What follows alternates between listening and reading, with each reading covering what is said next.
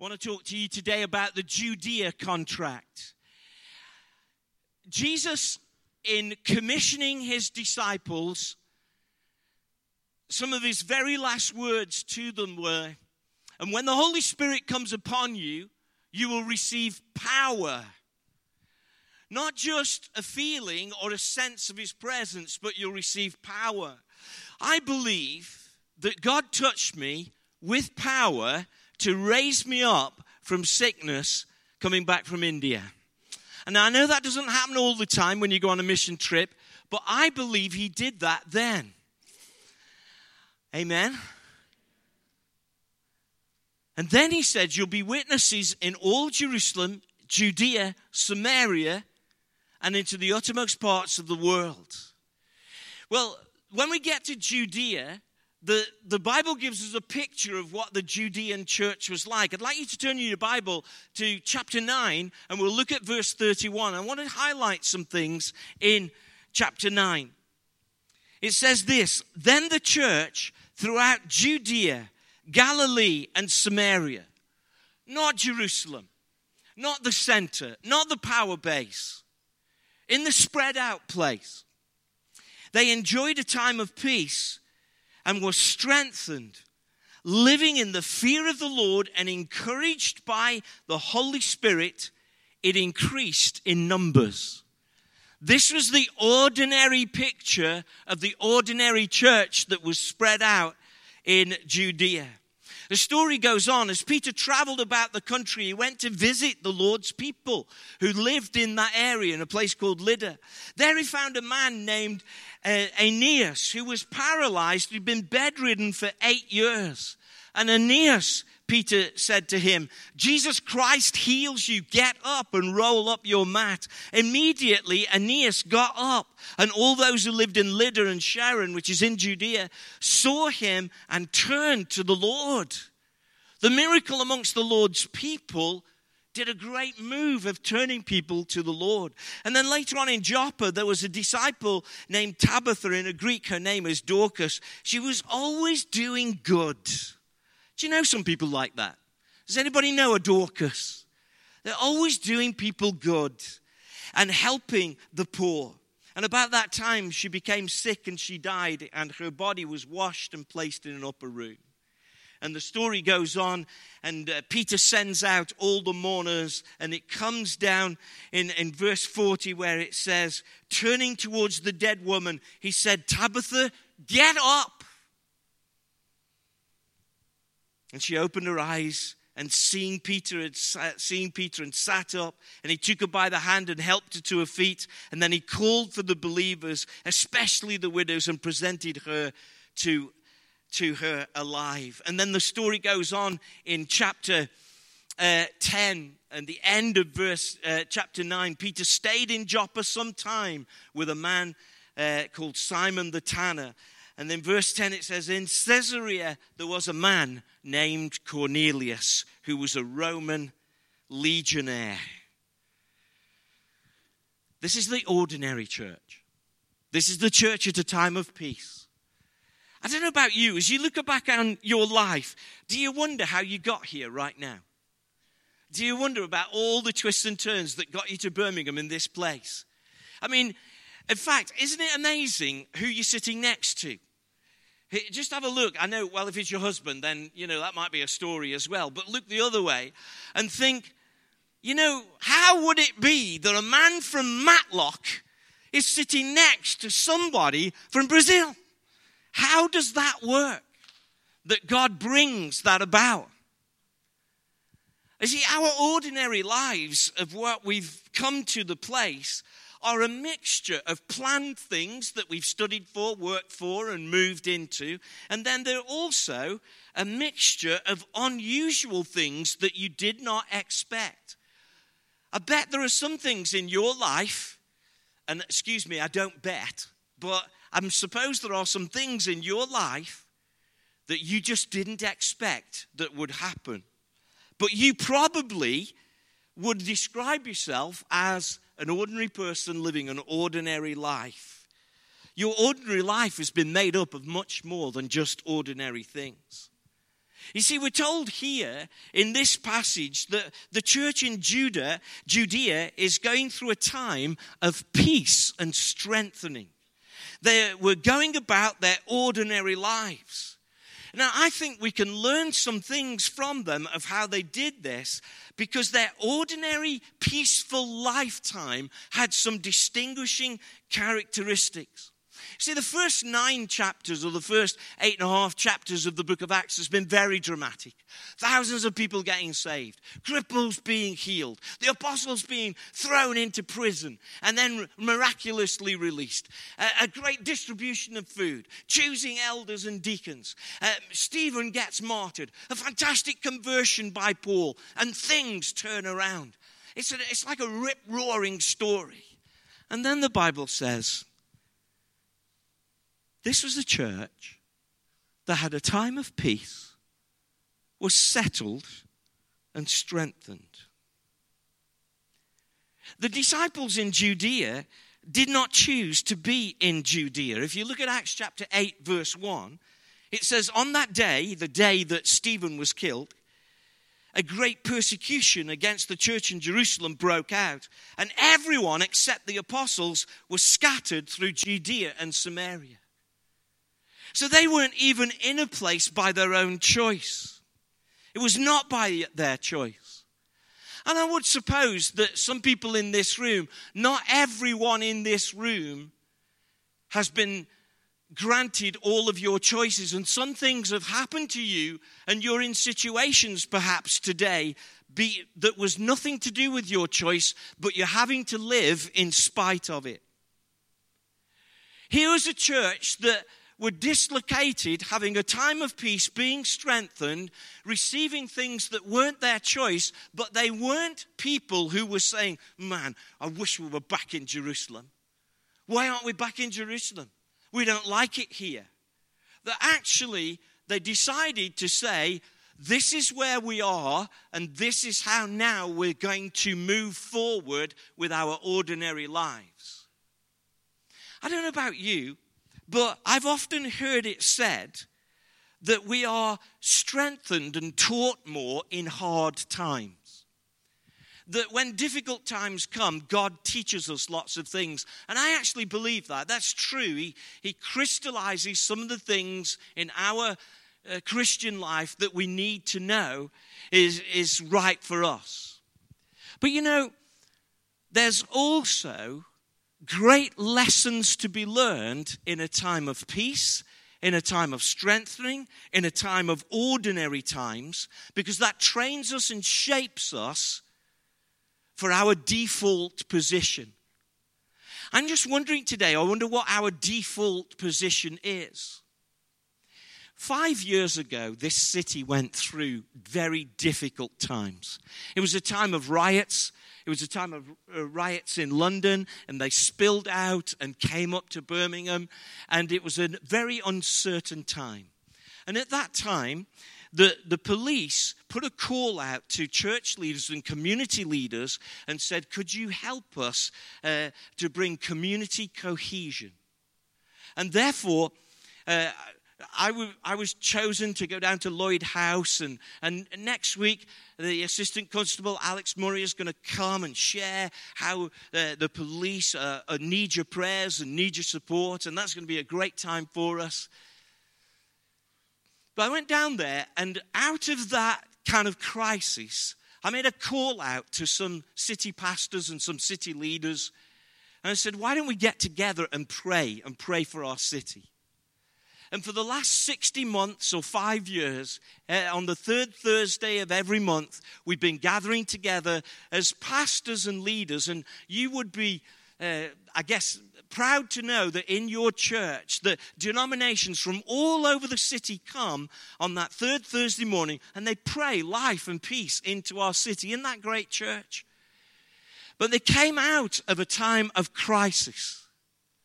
And when the crisis had passed, and we'd prayed lots, I felt the Lord speak to me, and I felt like the Lord say to me, don't stop praying together when the crisis is over. Don't stop doing the right thing when the crisis is past. And isn't it strange sometimes as us as people that when the crisis is on, we're holding fast to the Lord. When the crisis is bearing down on us, we're crying out to the Lord. But when the crisis is past, the Lord is relegated perhaps to a lesser place in our lives. I wonder what that would be like in a marriage. That when things were really needed, that the couple really cleaved to each other, but when crisis was past, that they kind of lived parallel lives. What would it be like if children only appreciated you on Christmas morning? Mind you, that kind of does happen sometimes, doesn't it? But I wonder what it's like for the Lord that when there's a crisis, we're ready to learn lessons. This church, in a time of peace, found a default position so that they could store up strength for whenever the crisis came and not just in it.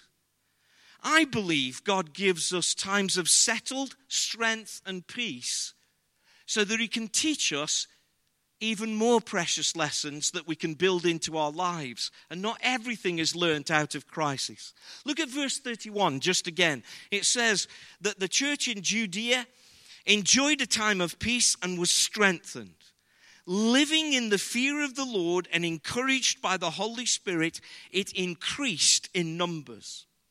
The first default position of this church was that they lived in the fear of the Lord. And the word for fear in the Greek is a really strong one. In the original, it means that they were consistently reverent. That they were aware of the Lord and the Lord's priorities as their default position. That when they were going about their normal business and as they were going about just the ordinary stuff of life, they were aware that the Lord was present and He had priorities for them. That was their default. I'm just wondering, church, whether or not we can begin to say, Lord, whatever's happening in my life, even if I've got just an ordinary life right now, I want to notch your priorities right to the top of the list. And I don't have to wait for a storm for me to say, oh, you're really important to me, Lord. What about if we could just say today, Lord, I'm just going to say I want you and your priorities, no matter what's happening in my life, to be right there at the top. Amen, church? The second default position about this church is that they had a strong dialogue with the Holy Spirit. It's actually more than just being open to the Holy Spirit. It says of them that they were encouraged by the Holy Spirit. They weren't just open, there was communication going on with Him. And without having a kind of special season of seeking as we've just had, and that was appropriate and that was good. But as they went through their lives, they were always saying, Holy Spirit, what do you want to say in this situation now? What are you saying right now? The word encouragement means to call alongside and speak into. It wasn't that they were just having feelings. They were having a word from the Holy Spirit spoken into their spirit. That was their default position.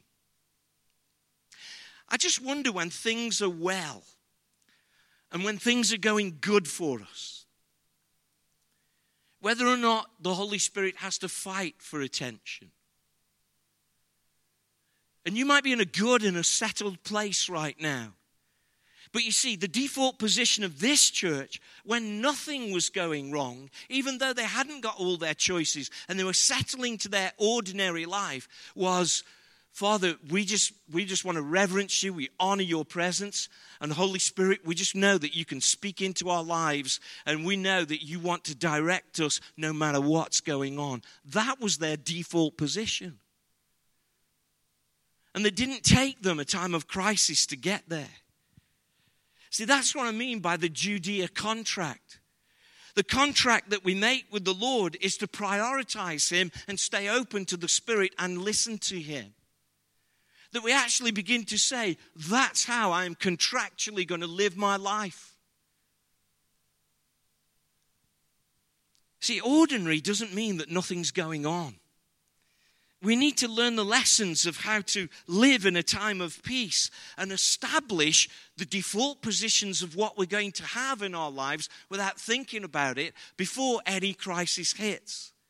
And the third thing about this church was, and the Lord increased their numbers. It seems to me that as they reverenced the Lord, as they were open to the Holy Spirit, the Lord would direct them and lead them to things. And then he would increase their numbers and begin to grow them that way. It's very interesting to me in the book of Acts that you don't really see, the Christians did this campaign and this. It was actually as the normal Christians did their normal business, and as they followed the Lord added to their numbers because they were being used by him. You see, Judea was an ordinary place. My friend, Dr. Keith Warrington, describes it like this. He says that the people of Judea were like country people who worked the land. And they were actually known as the idiotes, where we get the word idiot from, because they were so simple. It was not the high life center of the Jerusalem culture.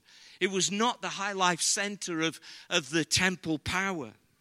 But when we take this overall view that the church was living in this time of peace, having a strengthening, the account in Acts kind of scratches underneath the surface and says, let me show you, having said to you that they were in this time of strengthening and peace and it was ordinary, but let me scratch beneath the surface and show you what ordinary lives are like.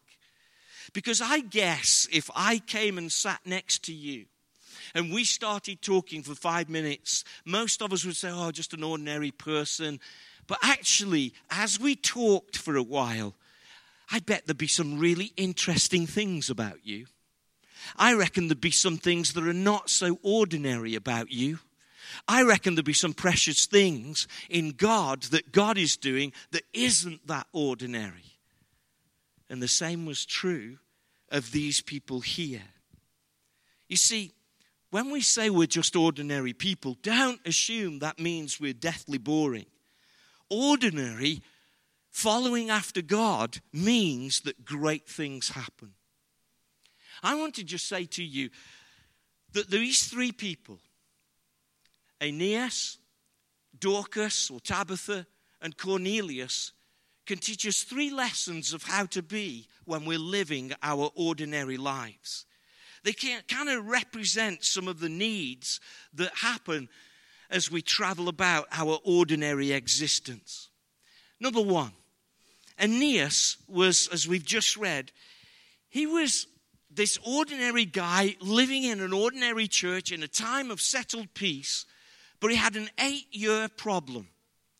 He'd been crippled for 8 years. He had an ongoing issue that he'd learned to live with. The church of that time were a good church, and they'd learned to live with his problem. They were persevering, they were carrying on. And it's like all of us who are ordinary, we all have some things in our lives, maybe not as dramatic as this, that we just wish weren't there, but we're learning to live with it. Aeneas is with the Lord's people with this 8-year condition, and they were all saying, what a shame. And sure, as Christians, we have to learn to endure and to have perseverance. In fact, perseverance shapes our character. And learning to live with a few things and understanding that the Lord doesn't answer every single prayer every single day straight away. He hears every prayer. And he answers every prayer, and sometimes it's wait. And it's important that we have perseverance and endurance. But can I say this to you? For those of you who are living with an ongoing issue, it might be a job issue, it might be a health issue, it might be an emotional issue, it might be a relational issue, it might be something from your past that you're carrying around. I want to say to you, don't give up on the breakthrough. Don't think that you have to live a life where you say, well, this is just me now. What about not giving up on the fact that we believe in a God who can break through ongoing issues and he can change them and heal them and make a difference in your life? One of the things that I've hear often about Christians is, oh, let's just be faithful. Let's just be faithful. And that's good and that's right. But what about in your mindset and in your heart thinking, you know what, I still believe that God is the God of the breakthrough and he can do something about this situation. Can we hear an amen? Yeah, come on, let's give the Lord praise. Your breakthrough, as with his healing, is maybe not just be about you. Maybe it'll be a witness to some other people that they will see what God does for you and God blesses you and then blesses them through you. Your breakthrough is not designed just to return you back to comfort, but to return a witness to God. Let's be good people who are faithful, who persevere, but let's be the sort of people who still believe, even though we've carried something for years, that we still believe, God, I still think you can sort this. Amen? Because that's the God we serve. The second thing that I notice is through Tabitha or Dorcas. And the unusual description about Tabitha is this. Her character isn't particularly described, but her good works and her ministry is. They hold up cloths and say, look what she did and how she fed us and the good works she did. And it's almost like, and I'm sure they didn't mean it this way, but when you read the description of Dorcas, it's almost like they missed her ministry as much as they missed her. Because she'd been so active and she'd been such a good and faithful servant. Dorcas, to me, represents in an ordinary church, in a time of ordinary peace, ministries that have died. Ministries that have died and need to be restored back. In the life that's ordinary, there's always something that we used to do for God that we've kind of let go. That we've moved on from. Or that we used to serve God in a certain way, but now we've kind of saying to God, I'm sorry, God, I'm in retirement. And I'm just wondering if there could be a Dorcas moment in our church today where he may want to restore maybe not the same ministry, but the same fervor and passion to minister, so that we may minister again from a place of fervency and heart, rather than saying, well, I used to do that, but now it's not for me. You know what? I used to be a youth leader. And when I think about doing youth work now, I almost think to myself, roll over and die, Mark, because you couldn't do that. I think I could give Jordan a good session. I think I'd perhaps last 2 weeks. And then I think I'd be banging my head against the wall. I think that was a season in my life. But does it mean I've stopped serving? You see, what you used to do might be really precious and it might really be great. And what we hear with Dorcas is that a ministry has died. And I just believe that in our house today, I wrote this sermon a week last Saturday in a dark hotel room by a bus station in India, even before last Sunday.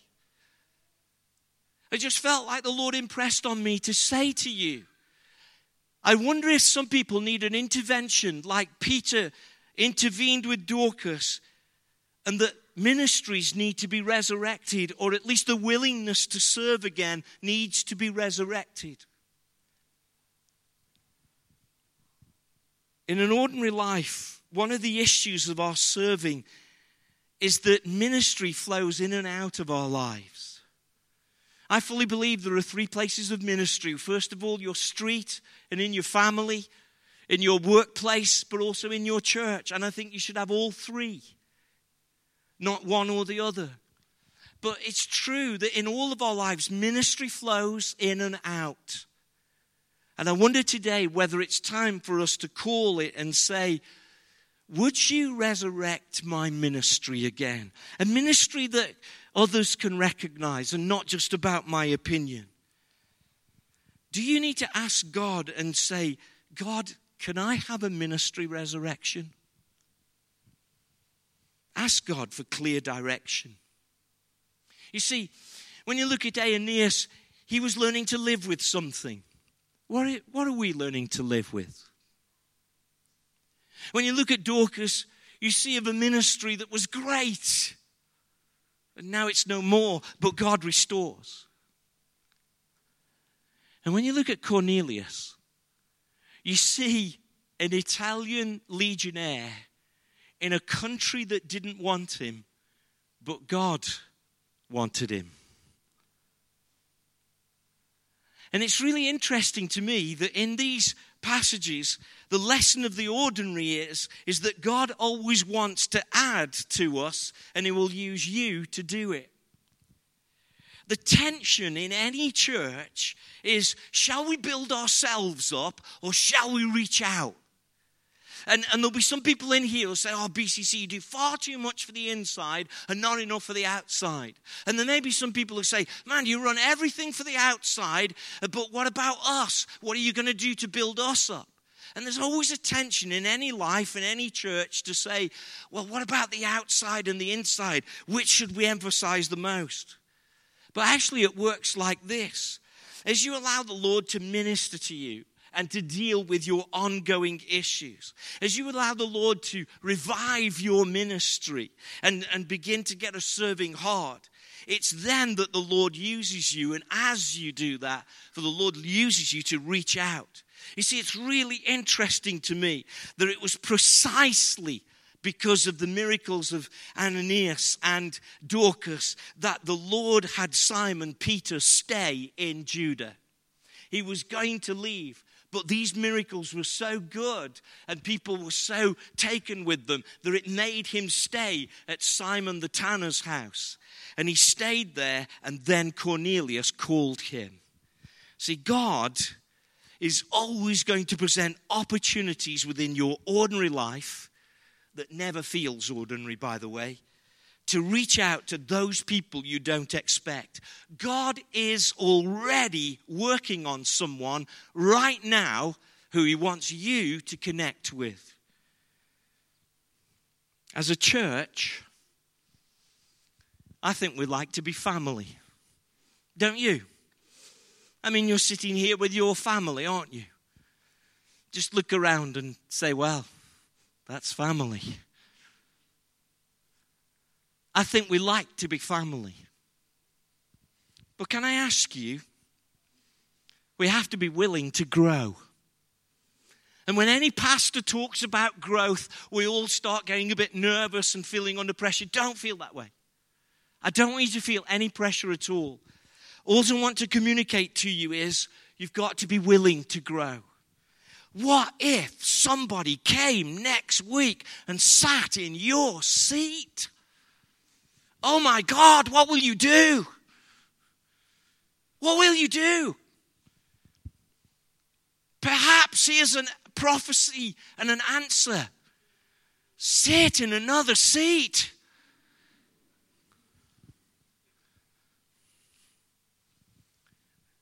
God wants us to grow. He wants us to add to our numbers. It's not about my ambition, it's about the Lord's heart for this city. Cornelius was a Roman legionnaire who was oppressing the people who lived there, and the church let him join in and said, you're welcome. BCC, come on, worship team. I'll tell you a couple of stories, but then just worship team, just come. BCC, have we got enough people here? Is there enough people in this church? Are you saying literally by your attitude, well, there's enough people there? I want to tell you something.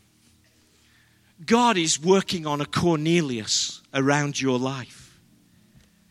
God's already working out there on someone. And he's going to use you to minister to them. You see, just stand with me just for a moment. Let's keep believing for answers to our ongoing problems. I know some of you have got some ongoing health issues, ongoing employment issues. But let's be the sort of people that say, well, God, I still believe that you could do something about that. I'm not giving up. Can I hear an amen on that? Let's be people that say, God, I know that because of my schedule, because of my family life, I mean, when you're raising kids, is that a job or what? They didn't tell us how much hard work it was to raise children, did they?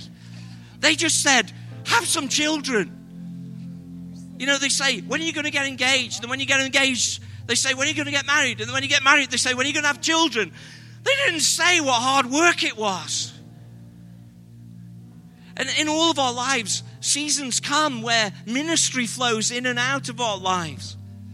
But if you allow your ministry to die, it stays dead. And here's the thing. It's other people who become the poorer for that. And that's what it was like with Dorcas. She's gone. What will we do? And there are people in this church, there are people around going, that ministry's gone. What will we do? And you need to allow the Lord to say and breathe your ministry back to life.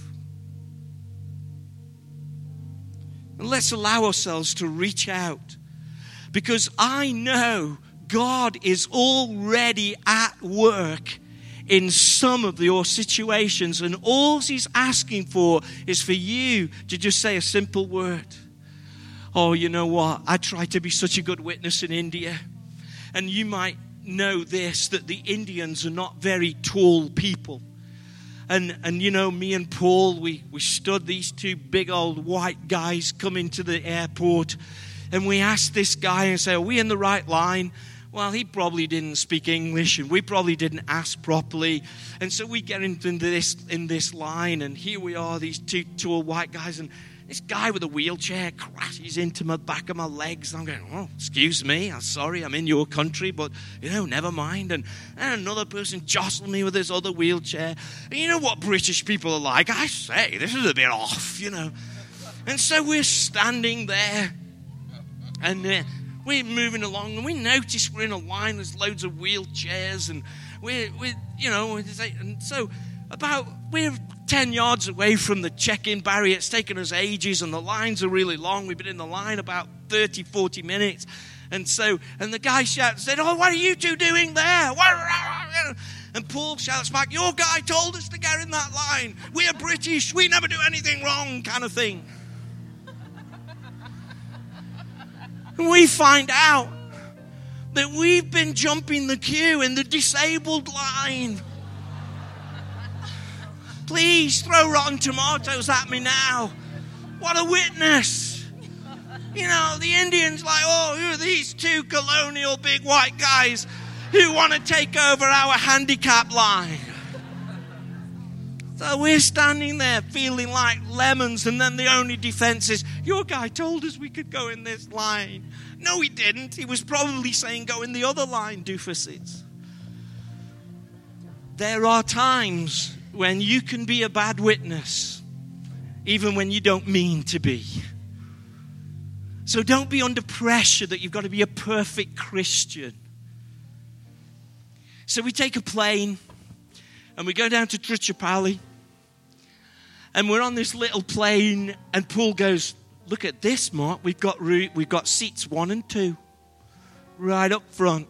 We'll be the first off. So we get on this plane, seats 1 and 2, and we're thinking, great, praise God. We don't realize that the door at the front of the plane doesn't open. So we're the last ones. So by the time we get off the plane, it's 39 degrees on tarmac. We get off, and the bus taking everybody to the terminal, there's about 6 of us left, drives off.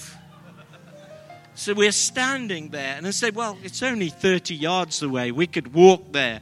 Oh, no, safety, safety, safety. We look around at this little airport. There's one plane on the tarmac. We're thinking, where are all the planes coming? We could walk there. Literally, we could walk there. So we build up a little rapport with this group. And they start laughing at us being English people, you know. And say, we could walk there. You could walk there. And then I said to this one person, I said, I could carry you there even though it's this hot. It's not that far. We could, no, you're not allowed to. And then the air hostess says this. If you're too hot, you can stand under the shadow of the wing of the aeroplane. And so we moved under the shadow of the wing.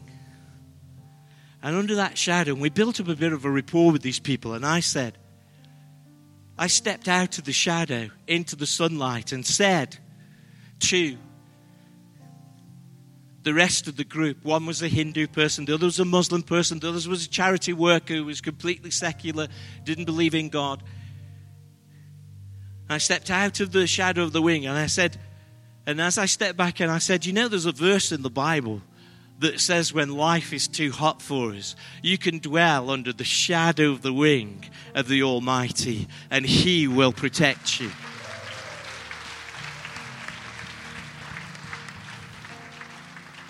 And the little group under the wing went, scratched their chin and went, that's really nice, thank you. We're going to think through this. And we were able to share, we just come to share Jesus, and this is like a shadow, and He just wants to put a shadow over your life. And then the bus came and we drove the 30 yards to pick up our luggage. God can use you to witness to anybody because He's got somebody in your path who He wants you to share with. He's already preparing them. You don't have to be perfect. You have to be open. It's not your job particularly to fill up these empty seats, although some of these empty seats should be your responsibility. But what your job should be is to stay open so that you can reach out and plant some seeds. Because I thought that all I'd done in that incident is we planted some seeds and made some people think goodly and kindly of Christians.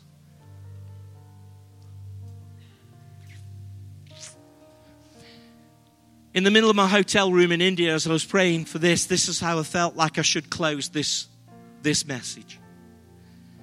I wrote this sermon before any other events happened this week. I know that, like me, you've got some ongoing issues in your life. And I know that, like me, you're not going away, you're being persevering, you're good people and you've got good character, and you're not giving up on the Lord.